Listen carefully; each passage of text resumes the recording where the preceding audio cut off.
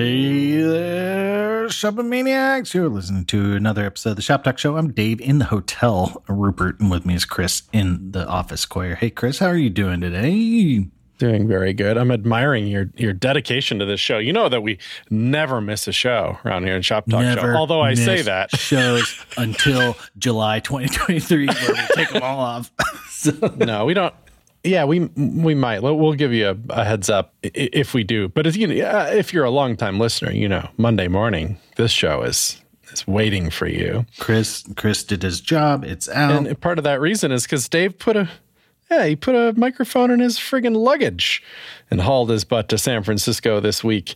Dave is, this is probably going to be, it might be a week or maybe two even after this conference is over. But Figma, the famous design software, widely beloved, is throwing a conference. I don't know if it's the first of its kind, but it feels like a lot of hoopla over this one. Yeah, they've done a few Figma configs before. And Figma does like smaller events throughout the year, but this is kind of like their big one. And so, it's kind of, I think, I'd have to look at the timeline, but this might be the first one after like the whole Adobe sort of stuff. Which is still unresolved, isn't it? I'm not going to speak, but I think that's in limbo as far as I know. I wonder if they'll address it at the conference. That seems juicy. It seems like something I would avoid. Like, we're here to talk about this software, not drama. So if it was if it was resolved, Chris ends, here you go. If it was the merger happened, we say, and the merger happened, and that's great. And if it's not resolved, we say, and we don't know yet what's going on. So yeah, good luck. Or just air all three of those. That's fine. Little if statement in the middle of the podcast, right? Just a little if statement, conditional audio brought to you by Lemon Productions. Well, what's funny is there's that, but it's like, this is a big conference. I wouldn't be surprised if there's other interesting news, perhaps even more interesting, because who owns this piece of software, I have to admit, isn't the most interesting thing in the world to me. I'm a little bit nerdier than that, and I just want to know what kind of cool features are coming, or if they're entering some new hemisphere of stuff they do for me or something. Is it for developers? So that's why I'm invited. Like that's why they brought me out for like a developer perspective, because like I'd heard learned the stat, like 33% or something of people who use Figma are developers. And that checks out at my company. I mean, but like that's actually pretty surprising. So when you like hop into Figma as a developer, what's your experience, Chris? Is it just it's like, I don't know, man, this is a lot, right? I guess your design brain probably kicks in, huh? Like that's how I'm like unclassifiable as a human being, unfortunately, because as much as I like write code and feel like a developer, I just play one on TV, you know, like I'm mostly a designer, I feel like. So I'm not like I'm not like, oh my God, I need the hex code for the button. I need help. Hopefully there's a developer drawer that helps me find the hex code. It's like, no, I'm pretty comfortable getting my own hex code. Thank you. You know, I probably invented the system that delivered that hex code. So like I've been working with Figma for like the last year-ish plus year real seriously.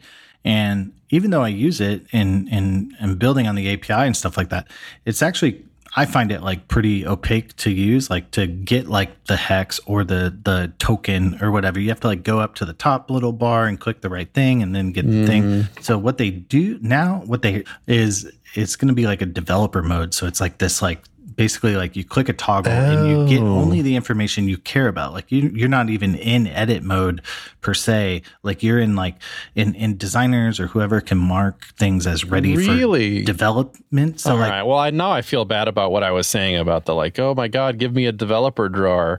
But like if I was looking at a document and that's all I cared about at the moment, I'm sure I would toggle that on. Yeah. So and then it's kind of like when you're clicking around, like it's going to try to get you to the component, like reveal the component you're clicking on and give you all that stuff, like the basic styles and stuff like that. But it gets cooler because there's these things you can do, like plugins. Figma has a whole plugin deal, right? Yeah, I'm impressed by them. Yeah, like I want to apply some like Paravel's famous grungy look on not everything, but you guys like it. There's like a grunge plugin that's like, oh yeah, how much grunge? And you like slide the slider, and then it does all the magical behind the scenes stuff to make grunge happen in Figma, which is otherwise not a built-in feature of Figma. Yeah. So you can add plugins now, and there's even in this like dev mode or thing, and it's kind of like this like, links out to like your Jira task to like code the component or refactor it or whatever. So like you get a little bit of a paper trail in that component, but so that's one cool thing. Where it gets super cool is you have this dev mode, right? So it's just the component you care about, the component you're operating on. You can mark the view as ready for develop, so you don't have to surf through your designer's file, which is terrible. I'm going to throw my coworkers under the bus. They name their layer, or like it's like sheets or whatever they call it, but it's like layer one, like layer 1, V2, V3, V5 final. They're doing the Photoshop thing in the sidebar, just not in the files, but it's in the sidebar 100%. There's like July 10th, July 3rd, July 2nd, Ooh. Anyway, so you can just mark one as like ready for develop. Like this is the canonical one we're all looking at. Okay. So that's pretty cool. But what gets even cooler is there's now a VS Code extension. So if you are like operating in your code editor, you never have to go to Figma. You just open the VS Code extension and you have all the information you need, all the Jira tickets, all the, if you set all this up, the storybooks, the component, the Figma stuff. And so all that stuff's like in your code editor. And that's pretty cool for me from a cutting out the middleman perspective. I can just go find the component, just tell me where it is. It's sort of the thing I think I'm looking for as a developer. And so that's, I think, what's pretty cool about their solution. So yeah, I like it.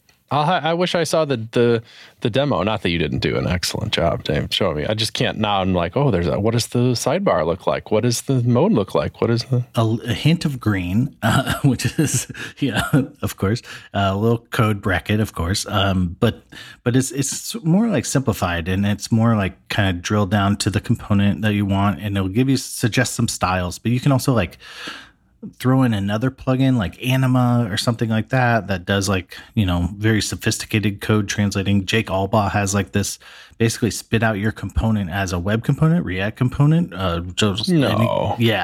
He's whatever polymathy guy, but but is that going to work in production? Dave Rupert probably says no, but it's a kicker offer though. Kicker offer. I think it's kind of like people at least like opening the door. And if your company wants to like build that pipeline, you could theoretically, you could build the Figma to website pipeline. I just think reality kind of hits, and there's like a lot of like you think of like a query layer or something, like a list of blog posts or something. You don't want to write your query layer and your biz logic and all that weird stuff you do, date formatting. You don't want to really do that in Figma per se. That's my take, but who knows? So people maybe this is the beginning of something, or at least tying together like the code and design intent. I think that's a big deal. So yeah. Like, here's what we designed, and then here's what it looks like in code, Right. So that's always been such a hard thing to pull off. Haven't you seen it? Like, I feel like, I don't know, Framer dipped their toes in that for a minute. Maybe they still do to some degree. The like, I don't know, it's a design tool. I want all the affordances of a design tool, yet I want automatic code production from it. And of the tools that do okay at that, in my mind, it's like a one-way street. It's like, okay, yeah, great. This looks and acts perfect from a design perspective. Good job. But now I need to put my GraphQLs in there and my use states and my fancies, because it's a thing that needs to live in a web app that does actual stuff. Right. Yeah. Now, as soon as that stuff is in there, you're not going back to it doesn't remain editable, as far as I can tell. Yeah, I feel like we need a better designer developer bridge, if that makes sense, or people build their own is probably the best way to say it. And it has varying degrees of success. I mean, you've probably heard horror stories of, or we had one question last week. It was like, my designer's kind of awful, and it was just, we had to be like, maybe get another job, I think was our answer, or talk to your boss, Oh, I remember so that. Yeah. When that design developer bridge is rough, I think tools having a way to do it, like by default, is pretty cool. It gives you like the baseline experience for designer to developer bridging that gap. Right. And then there's the developer to production gap. And then, there's also the business wants to make money, so we're just going to inject ads everywhere gap. So we're just spackling gaps, I think, is what development is. So. Yeah, interesting. So, yeah, okay. Well, that's good. I'm glad you're there, especially it does seem like there's some Luro connections that are, it feels like kind of important that you are there now that I think about it. Oh, from a Luro standpoint, like, it's interesting. Not to be a commercial for Luro here, but we kind of sensed or thought that Figma would be kind of into this design developer tightening up that loop thing. Right. And this is proof of that. And we do that to some degree, but we actually kind of more care about like how it gets to production, like how and what is it successful? Is your design system successful in production? Are the things you're learning sticking around? Do you just lose all your knowledge about the hero unit or the checkout flow the second somebody quits? So that's sort of the stuff we care about, is like the sort of knowledge permanence and even just the adoption of the design system. So indeed, I love that. That's kind of our. So you mentioned Storybook for a minute. That's a very big name in our industry, right? Or it has become, because it's kind of like build components and then document them, sort of. But what's kind of cool about it is that like it doesn't infest your component, right? You make a Storybook component kind of next to the actual component that you use, and it mounts and controls that component. So crucially, like you rip Storybook out, it doesn't matter, right? It's not connected to your actual component. Yeah, I'm bringing that up for a reason, because I saw while I was over at Render, at the last thing I was at, I talked to a couple fellows who are building this thing called Make Swift. That it might be worth a look, although it's React only and Next.js only. So pretty specific in what it does. But it solved that gap speaking of gaps, I guess, that I tried to outlay before, which is like that idea that a design tool produces a component in a tool like React or whatever, or even a web component. And then you go mess with it yourself. And now you've broken the connection to that design tool, because the design tools now can't deal with all your extra stuff, or you risk it getting written over or something. Mm-hmm. They made this tool like Storybook, or at least it seems to me, where you put another component right next to your real component that says, this is going to make it work with our tool. And what their tool is like the closest, I wonder if they would hate this comparison. I'm sure they're aware of it though. It's like Webflow, where it's a little drag and droppy. It's trying to replicate basically what CSS and HTML can do, essentially, but not have you actually have to write CSS or HTML. So it's like Webflow, only the components aren't just any components. They're your components that you built. Nice. And it pieces them together and puts the props in there and stuff to the point, and then you literally deploy it. Like it's here's my design system. Here's the components that are wired up to work with your thing. And then you build a site and deploy it. So it's pretty cool, but I like that idea of how it's kind of solved you can do whatever you want with your actual components. You can put your GraphQLs and whatnot in there, and your state machines and your inline CSS and your whatever you want to do with the components. It doesn't care what you do, but you can still use them in this other context thanks to this additional file that kind of mounts it. No, that's cool. I wonder too, is this like more marketing site? Is this more product site or e-commerce, right. And I think like marketing. Well, yeah, the big examples are kind of that, right? Like the card component and stuff like that. Yeah. Not necessarily marketing. But what I like about that is you are turning, like if you build with a system like this, or if you have a really good design developer bridge and you figure out the way to get Figma to spit out live code, you're kind of like enabling people to, do things in a no codey kind of way and where they might be more comfortable. Not everyone wants to be a full-time developer, and we should probably celebrate that we don't have to do everything all the time.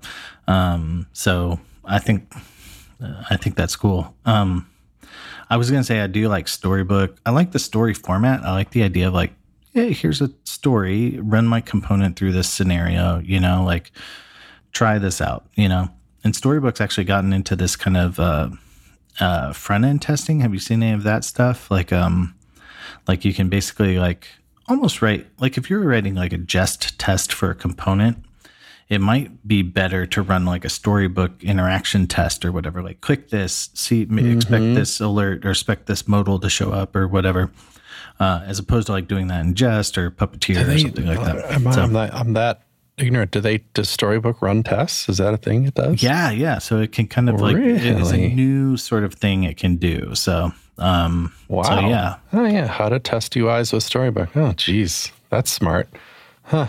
Well, there you go. We don't have a Storybook, ironically.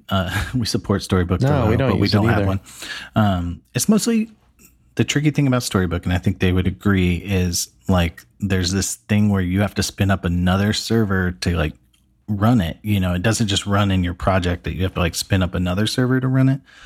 Right. I mean, we would just put it in our startup flow that starts every other million things we have to do. And we have kind of a special admin area. We'd probably slot it into that.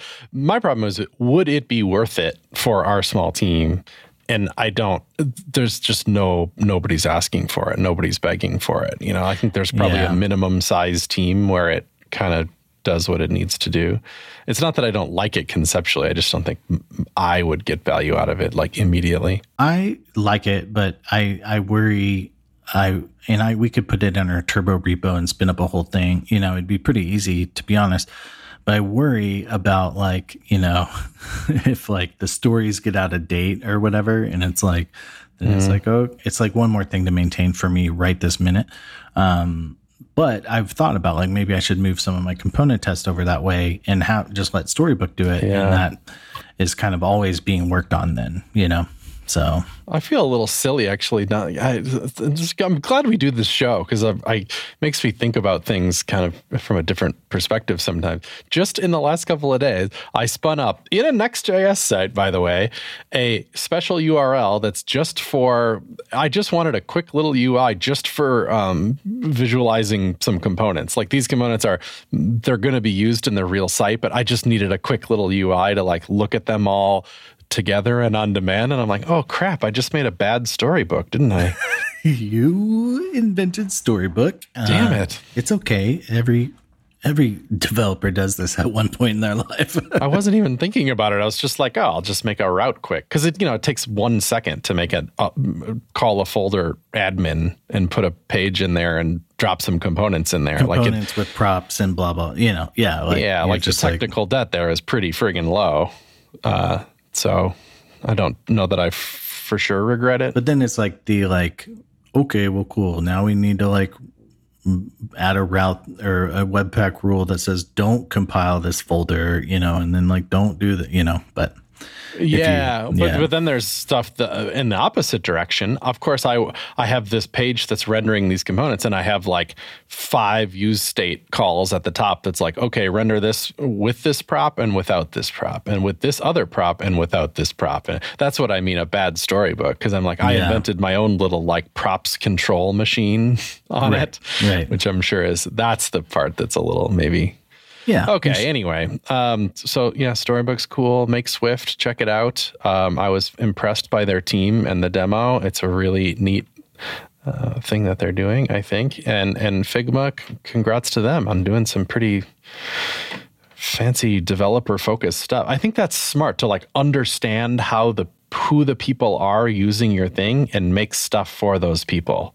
That's what I like here. You know, it's a platform, right? Like it has an API. You can write to it. You can write plugins. You can make weird things. I heard about some designers who like just had this like one task where they like whatever, let's just hypothetical, like exporting assets or something. And so you'd have to like click the file. You'd have to scroll down to the thing and you'd have to click the export and do that.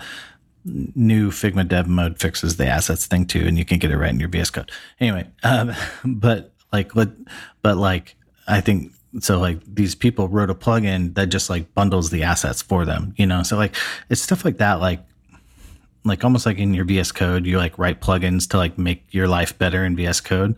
You can do that in Figma. You can do that in FigJam. You know, so if there's one thing your team always does, like to kick off a project or something like that, you could just kind of like, boom, like use this plugin. So that's kind of interesting.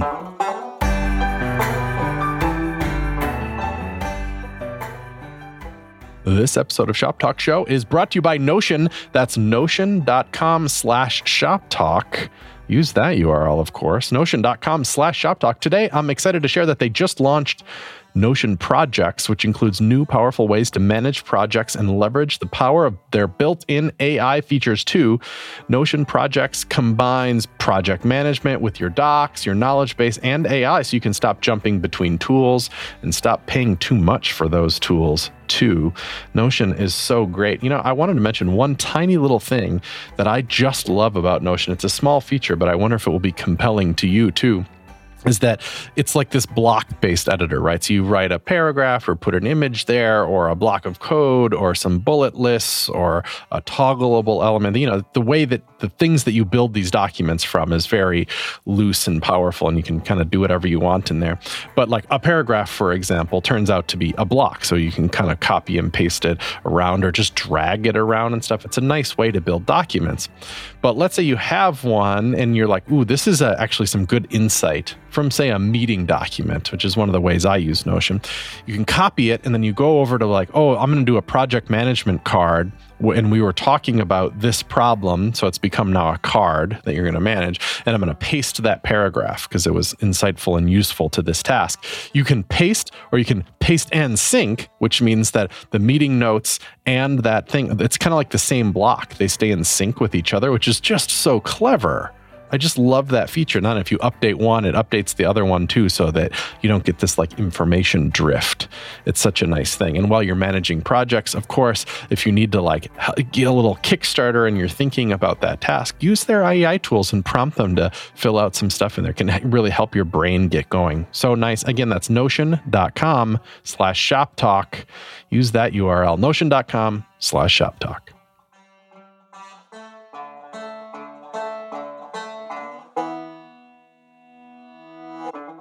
I was going to throw out, there's this thing called Grape.js. Have you heard of Grape.js? No. It's basically a WYSIWYG. It's like you just had my brain going, but it's like a Webflow, open source Webflow, basically. So it's this is a lot like MakeSwift. Oh my gosh. Although it looks like you don't bring your own components. It's like, I'd like to add columns. Okay, here's some columns. Yeah, I don't know what the like underpinnings are here, but it would be cool if it was your own. So, and I don't see why it couldn't be, or if you could. Perhaps, or if you could mount them into the sidebar or something. Oh, that's wild. I remember the early days of looking at Webflow and being like, this is so complicated. Oh my goodness, amazing that you did this. All of a sudden, and I'm sure they would look at this and be like, haha, this is child's play compared to what we do or something. But it looks pretty robust at first glance. Oh, no, it's just interesting. It's just an interesting route you can go. But you know what would make all this easier?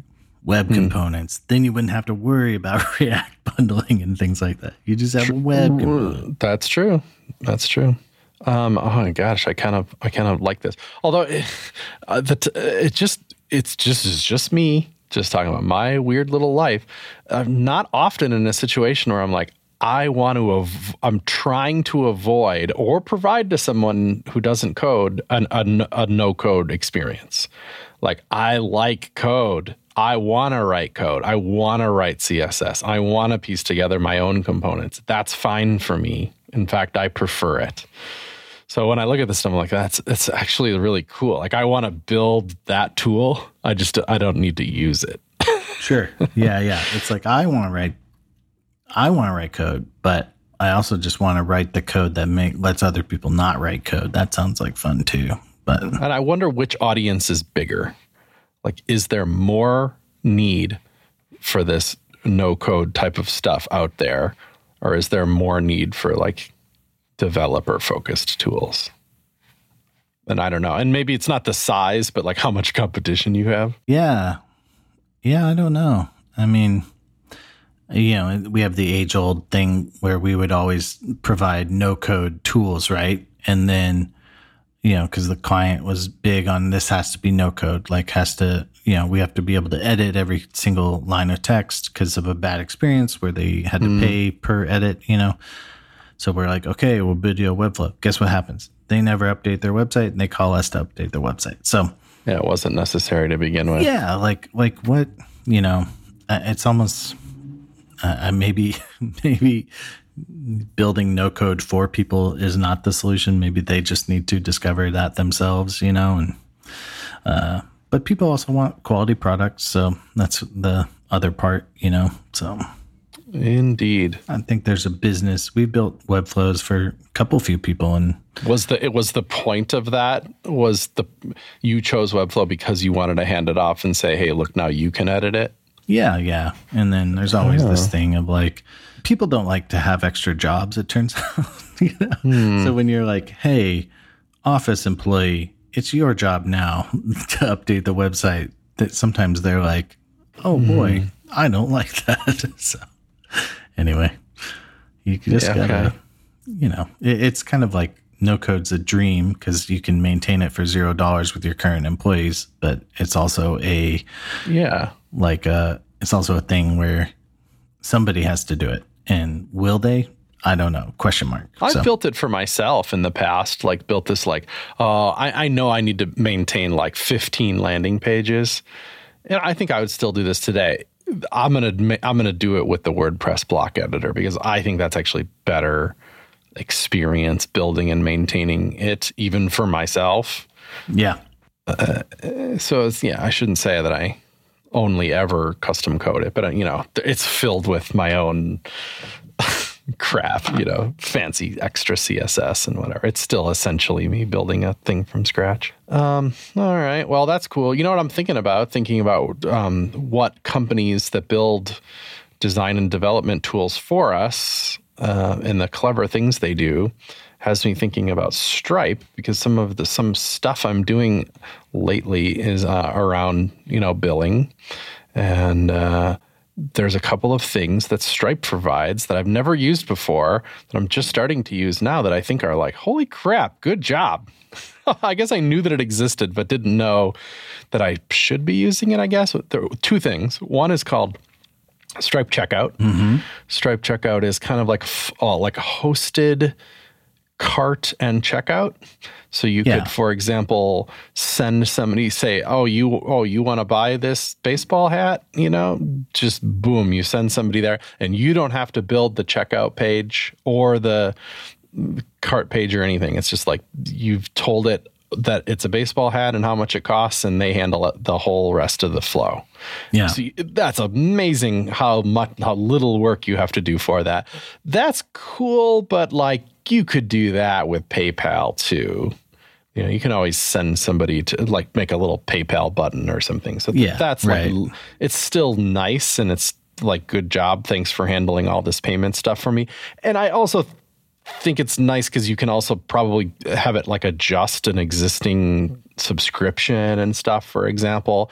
Really does take some technical debt off your plate. But okay, then there's that crucial thing where it's like, a lot of people reach for Stripe to begin with because they have these great APIs, right?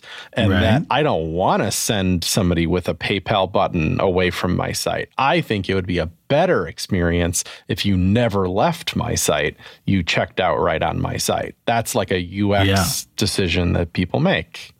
I make it. I like that. I want you to upgrade, and I want a little tiny little contextual modal to come up. I want it to feel very chill. I want it to accept credit cards and give you good feedback while you're filling out that form. And then I want you to be successful. And then I want that modal to close, and now you are on a higher plan. That's the experience I'm trying to build. Stripe supports that too in this thing that they call Stripe Elements. This isn't new stuff, I don't think. They probably have had this forever. Yeah, it's been out for a couple of years now, or a couple of API versions. Yeah, I bet when we built our original payment stuff that it didn't exist. So we were on our own to make our own payment forms, and then hit their API, get data back. We were on our own building this stuff. I would rip all that out. I'm in the process of doing it, actually, and just use Stripe Elements instead. Now, of course, us using React, it's one of the benefits of using a framework like React is that they ship componentry in React and probably nothing else. I don't think I saw any Vue in there or anything, We're using it, actually. So we just built a payment system. And did you use Stripe Elements? Yeah. So using the in Vue? Yes, but it's like the it's not their elements. Maybe it's like the I don't remember the words for this. This is on me. Stripe checkout. It looks like there's some, no, that's okay. It looks like there are examples of Stripe checkout with Vue. So maybe it's third party. Like through the Stripe JS thing. So it'll like inject it on the page or whatever. So the payment element specifically.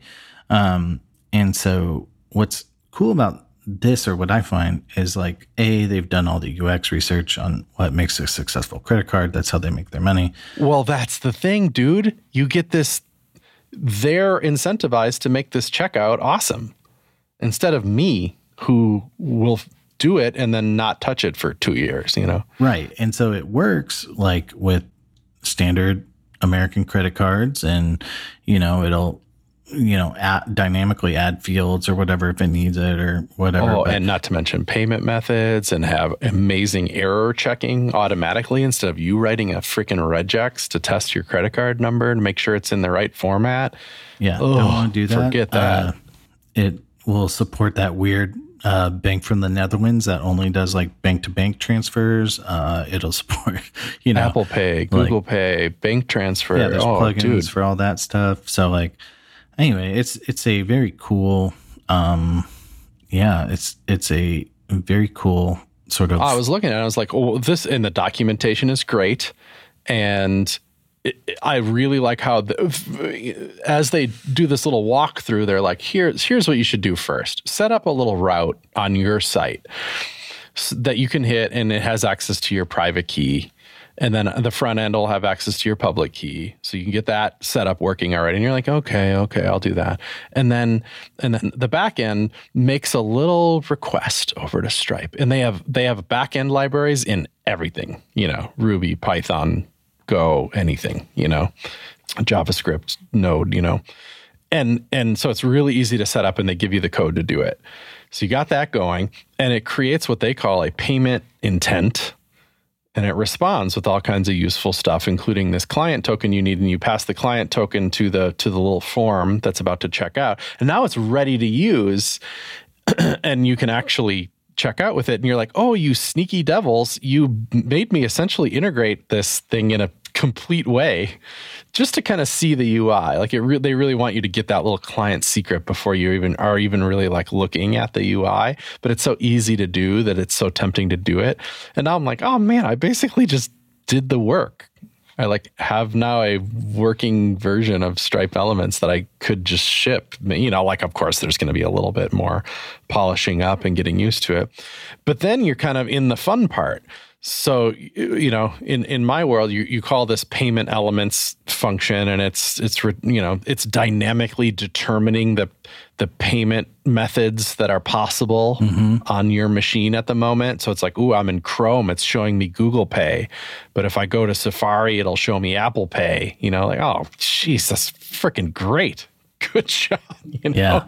That's cool. Yeah, and doing all the error checking, really, really nice. And then it gives you this little options object in JavaScript, and you're like, what can I do with this? It's like, oh, I see. You have 8 or so themes, so I can control it. Oh, you don't like the themes, or you want to customize them?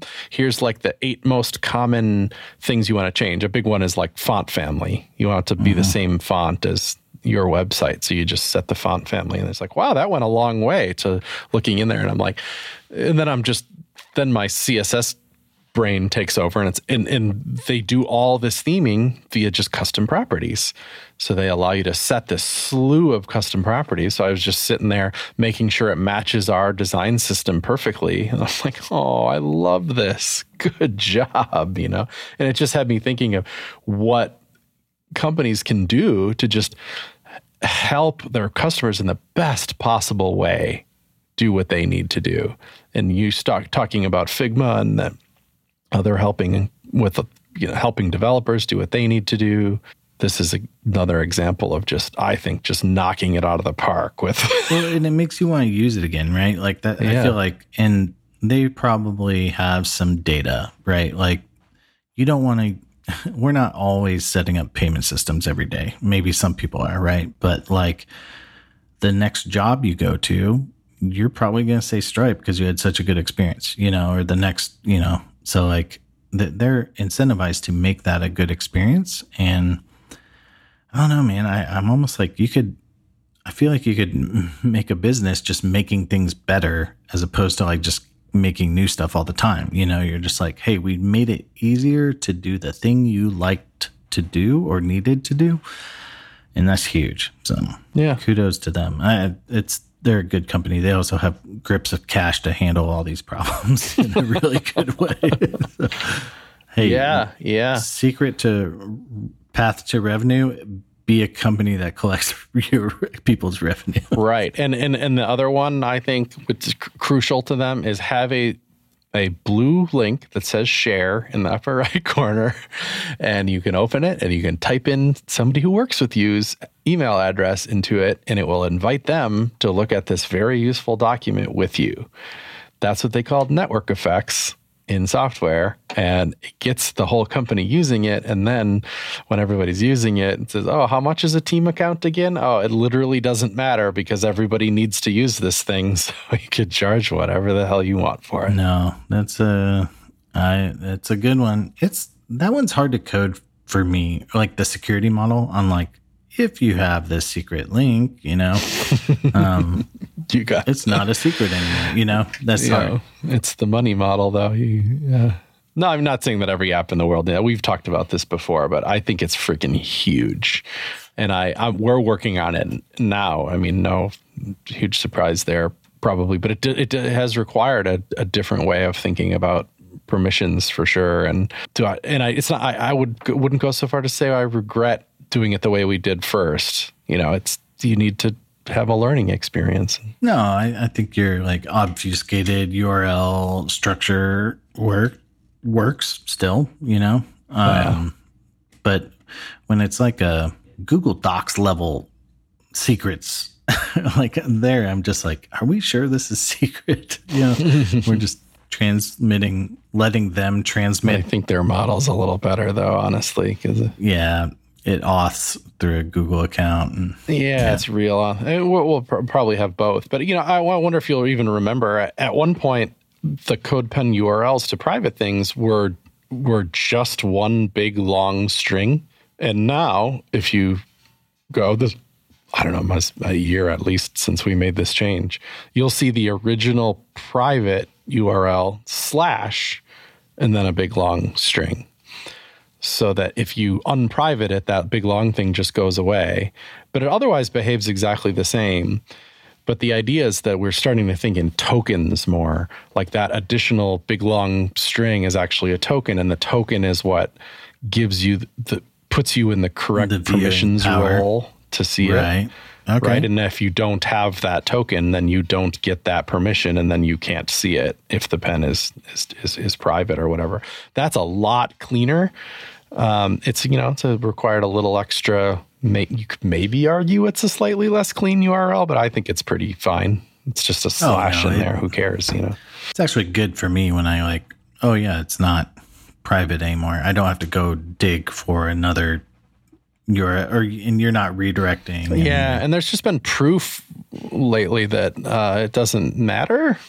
Like, have you looked at the URL for Notion? Any page on Notion, any one at all that you're on, the URL is a mess.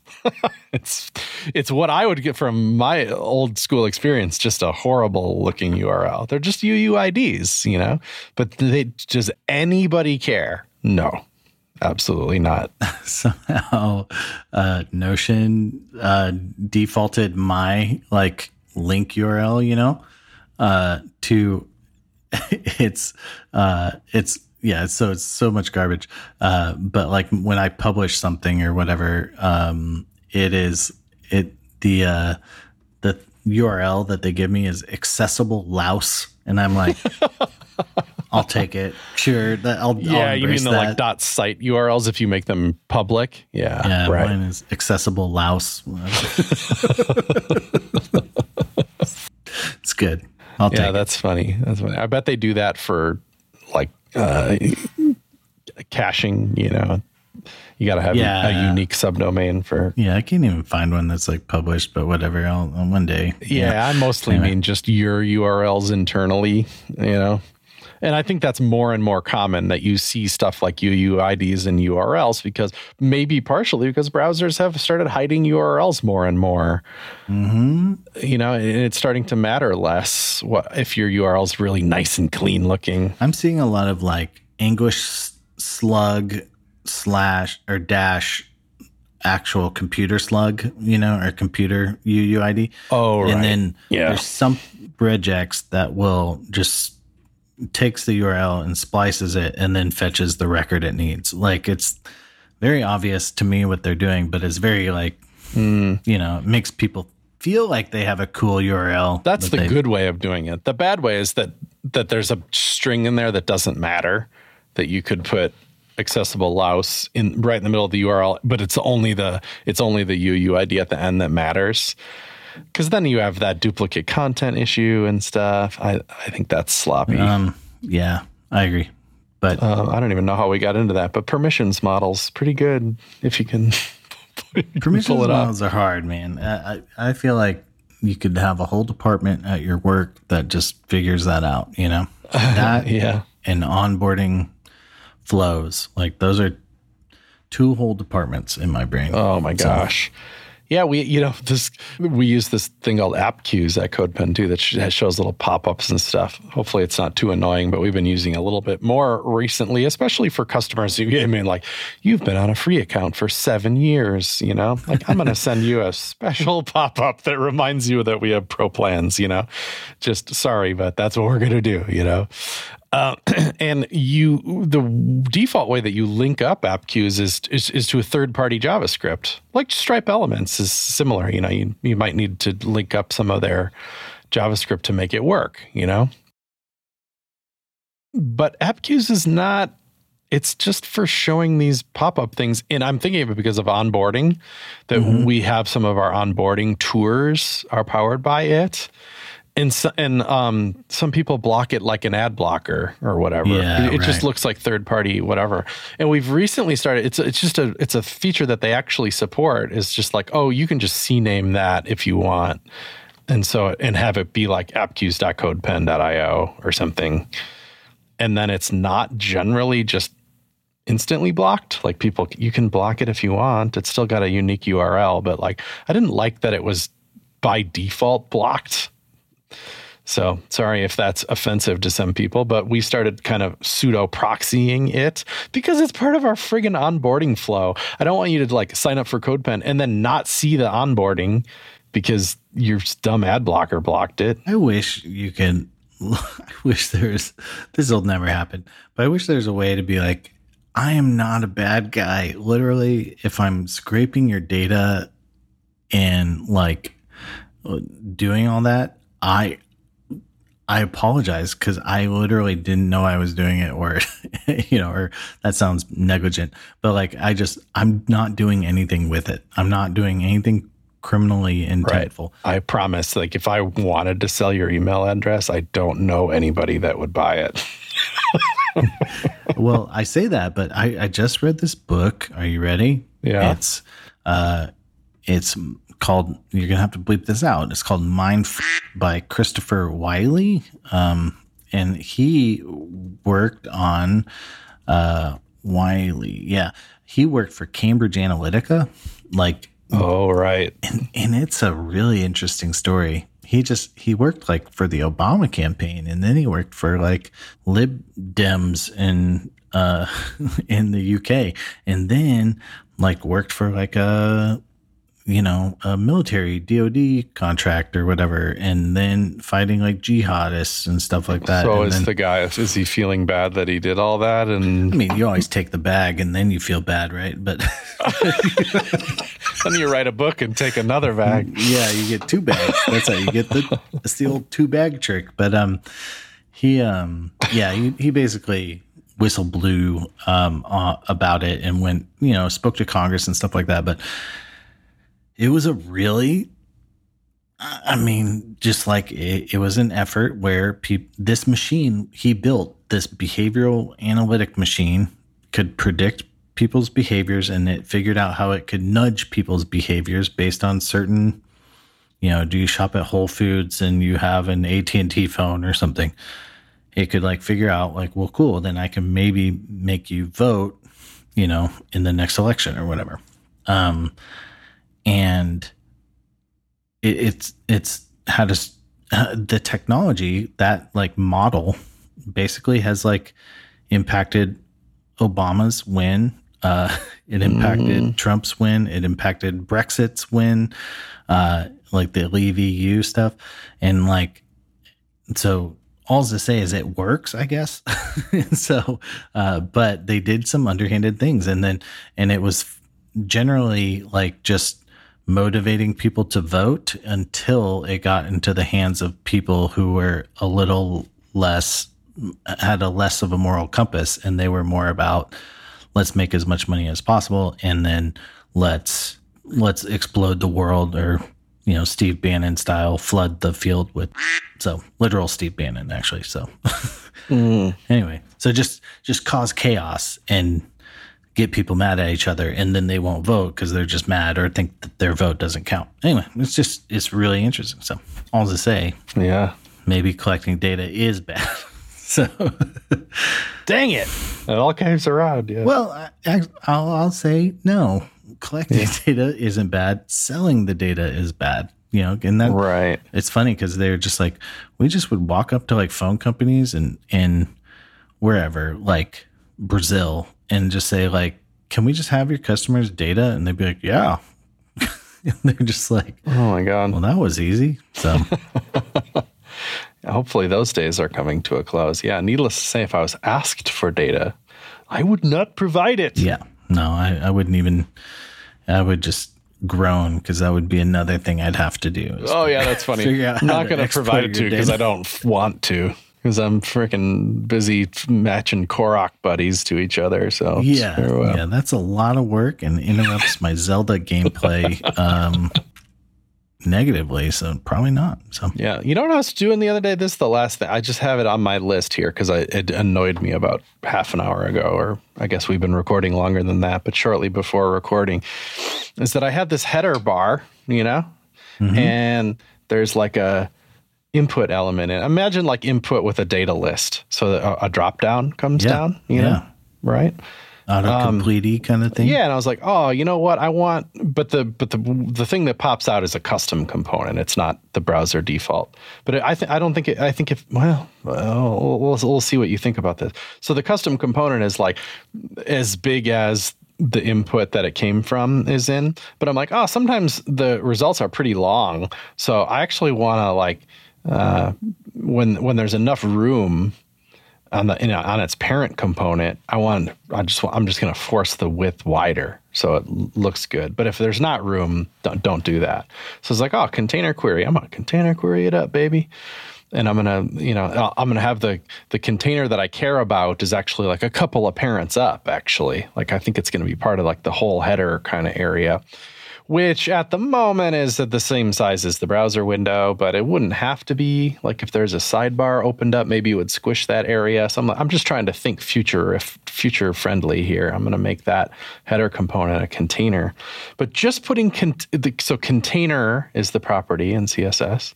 A lot of times you just say container inline size, or you say container name / inline size, and you name it, because naming is nice, because if you're trying to be really specific later when you actually write the container query, you can reference the name.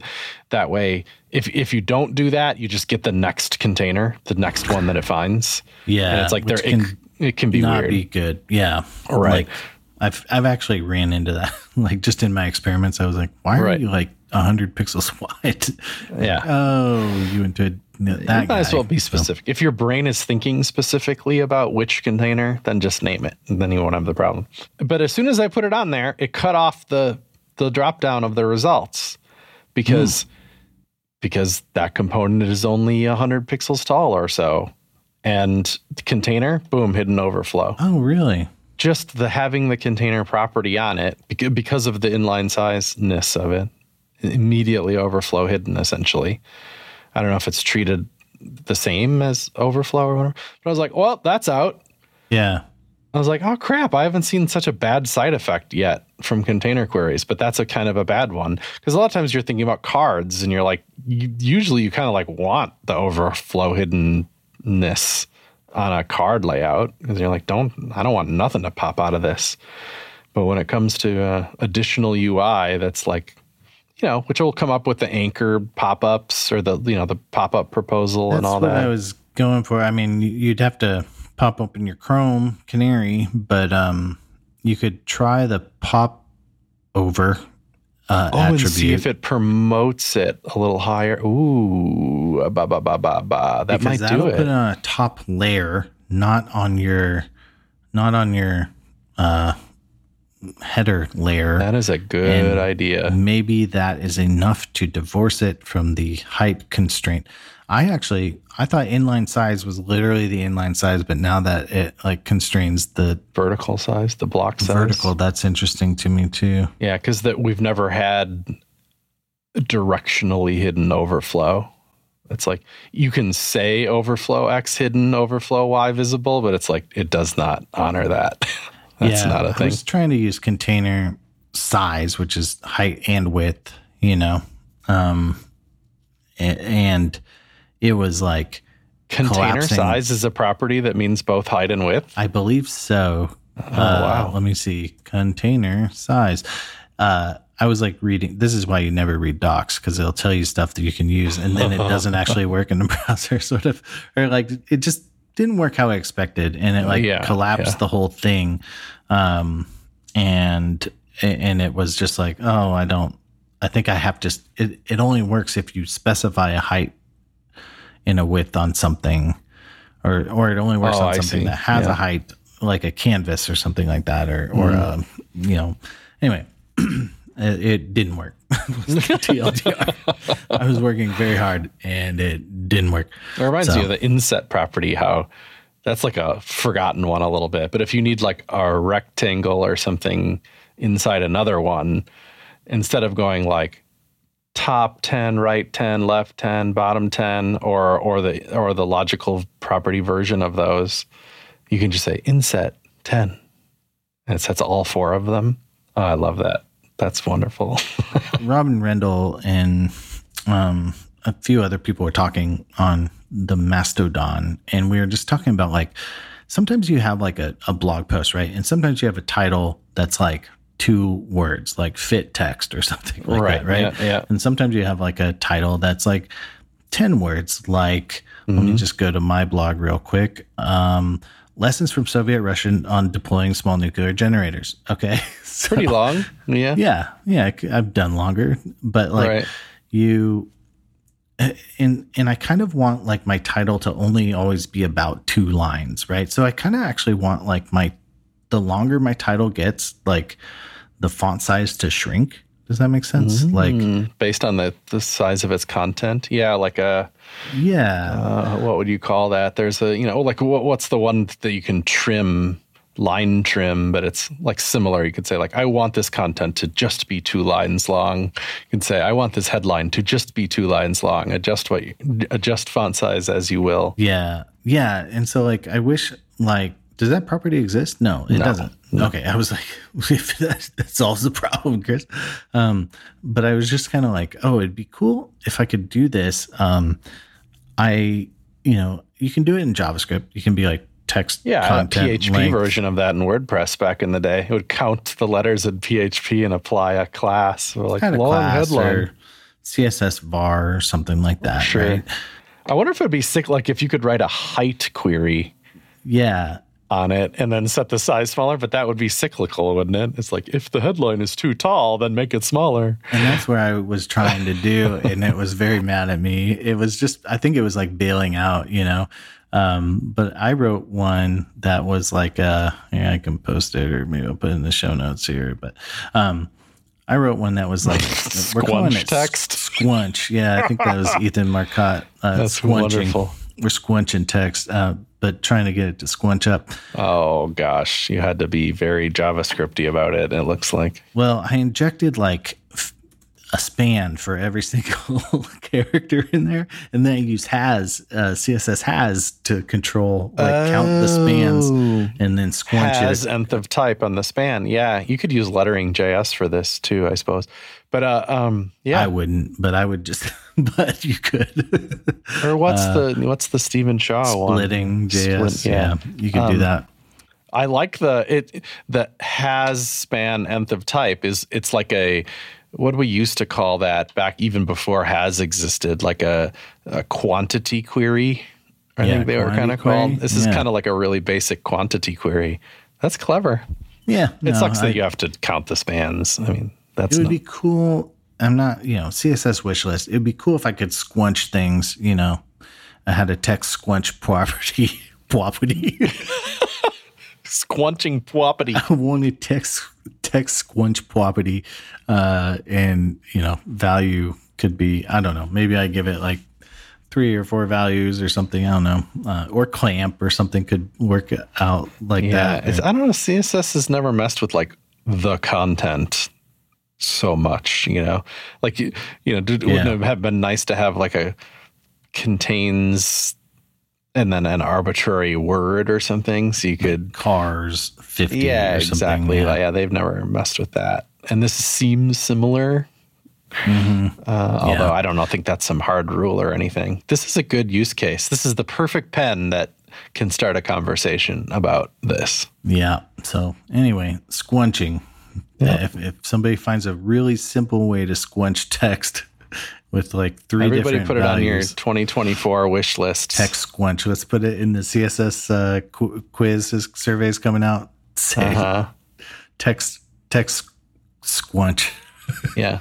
I wish I was at CSS Day. It seems like they talked about a lot of interesting to come stuff with the vibe of like, if you think what we've gotten recently in CSS is a big deal, just wait kind of vibe. And I'm like, really? Because I can't even think of more stuff really. Like, was like, slow down. Jeez. Yeah. Well, no, I feel like we could do a whole show on that. Like, is CSS going too fast? Like too hard? Because there's starting to be a little bit of pushback. And I don't know. I kind of. I'm actually in the heck no. It was neglected for a decade, so let's do what we can. Like, what's your least favorite? Can you name something that you just hate in CSS? Like, I don't know that I can really.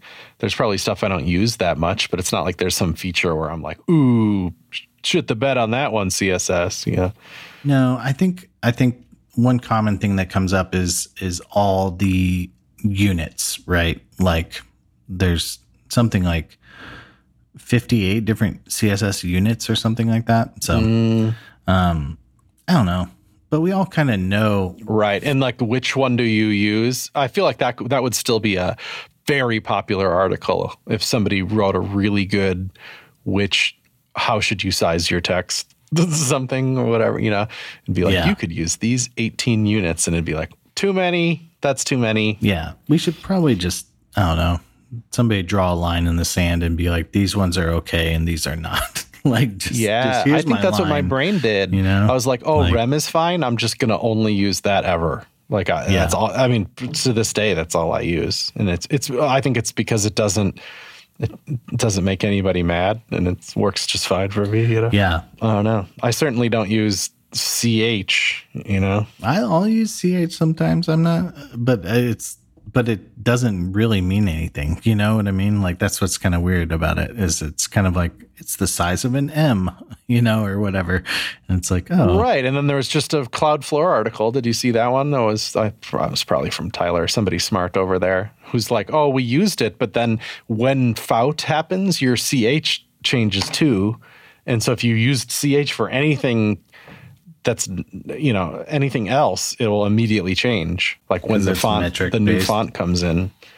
And they were setting like the height of a hero image in CH, and it caused a bad, what do they call it? CLS.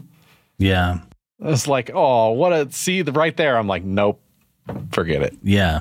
No. Yeah. I mean, can't have that. So no, I think they did some work in that. I read that article, but they did some work. I feel like there was one that kind of surprised them too. It like wasn't responsive or something like that. Or was that the CH? Like when you zoom, maybe, I'm saying it wrong, but I felt like there's one, somebody was like, hey, if you use this, it's not actually responsive anymore or something. And it was kind of a surprise or something. So anyway, I can't remember. It wasn't CH. But yeah, I think like it'd be cool to round up all this like like known issues with each element or each unit, you know, and then like draw a line in the sand, like don't use inches, don't use centimeters or whatever. We're just not using those. I don't even know it even feels good anymore. I mean, I don't use pixels, and I don't generally, you know, I think we do for like border radius, you know, stuff that you want to be pretty specific about. But even that, I occasionally regret when I see somebody's cool demo that uses like vmin or something for border radius. I'm like, oh, that looks awesome. Yeah. But pixels are just so meaningless in my brain now that we've gone through so many iterations of pixel density and stuff that it is now firmly an absolutely arbitrary number. It's like, it doesn't mean anything. For me, it's like, it's the unit I use when I'm being lazy. Like, and I know I just don't want to figure out what I'm actually dealing with, you know, just like 8 done. So anyway. All right, man. Well, thanks for taking all the time in your friggin' hotel room to hang out. I hope you end up having weird conversations in a hotel bar later, and I will do my say best. Some stuff you half regret and wake up a little dehydrated.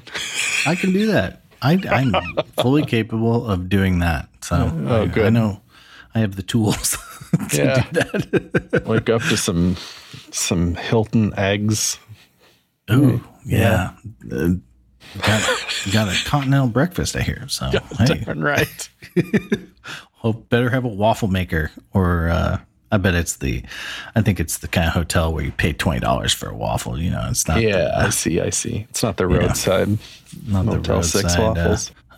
Anyway, I miss that sometimes, though, man. I'll tell you, when we went to Hawaii and I was at the Aulani Resort, very fancy, you know, I was like, where's the Motel 6 coffee, dude? Like, you had to buy coffee in the morning, and I was incensed about it. I was like, how does the business model for this not include a freaking coffee in the morning? We should have gone to the Hampton Inn, honey. Yeah. Yeah. There's something about a Hampton, tell you what. Everything is covered in Fruit Loops, and it's wonderful. It's just 10-day-old croissant with some Fruit Loops in it. You can get that. I want my Fruit Loops squunched down into the cushions of where I'm sitting. For sure. Sqwunching.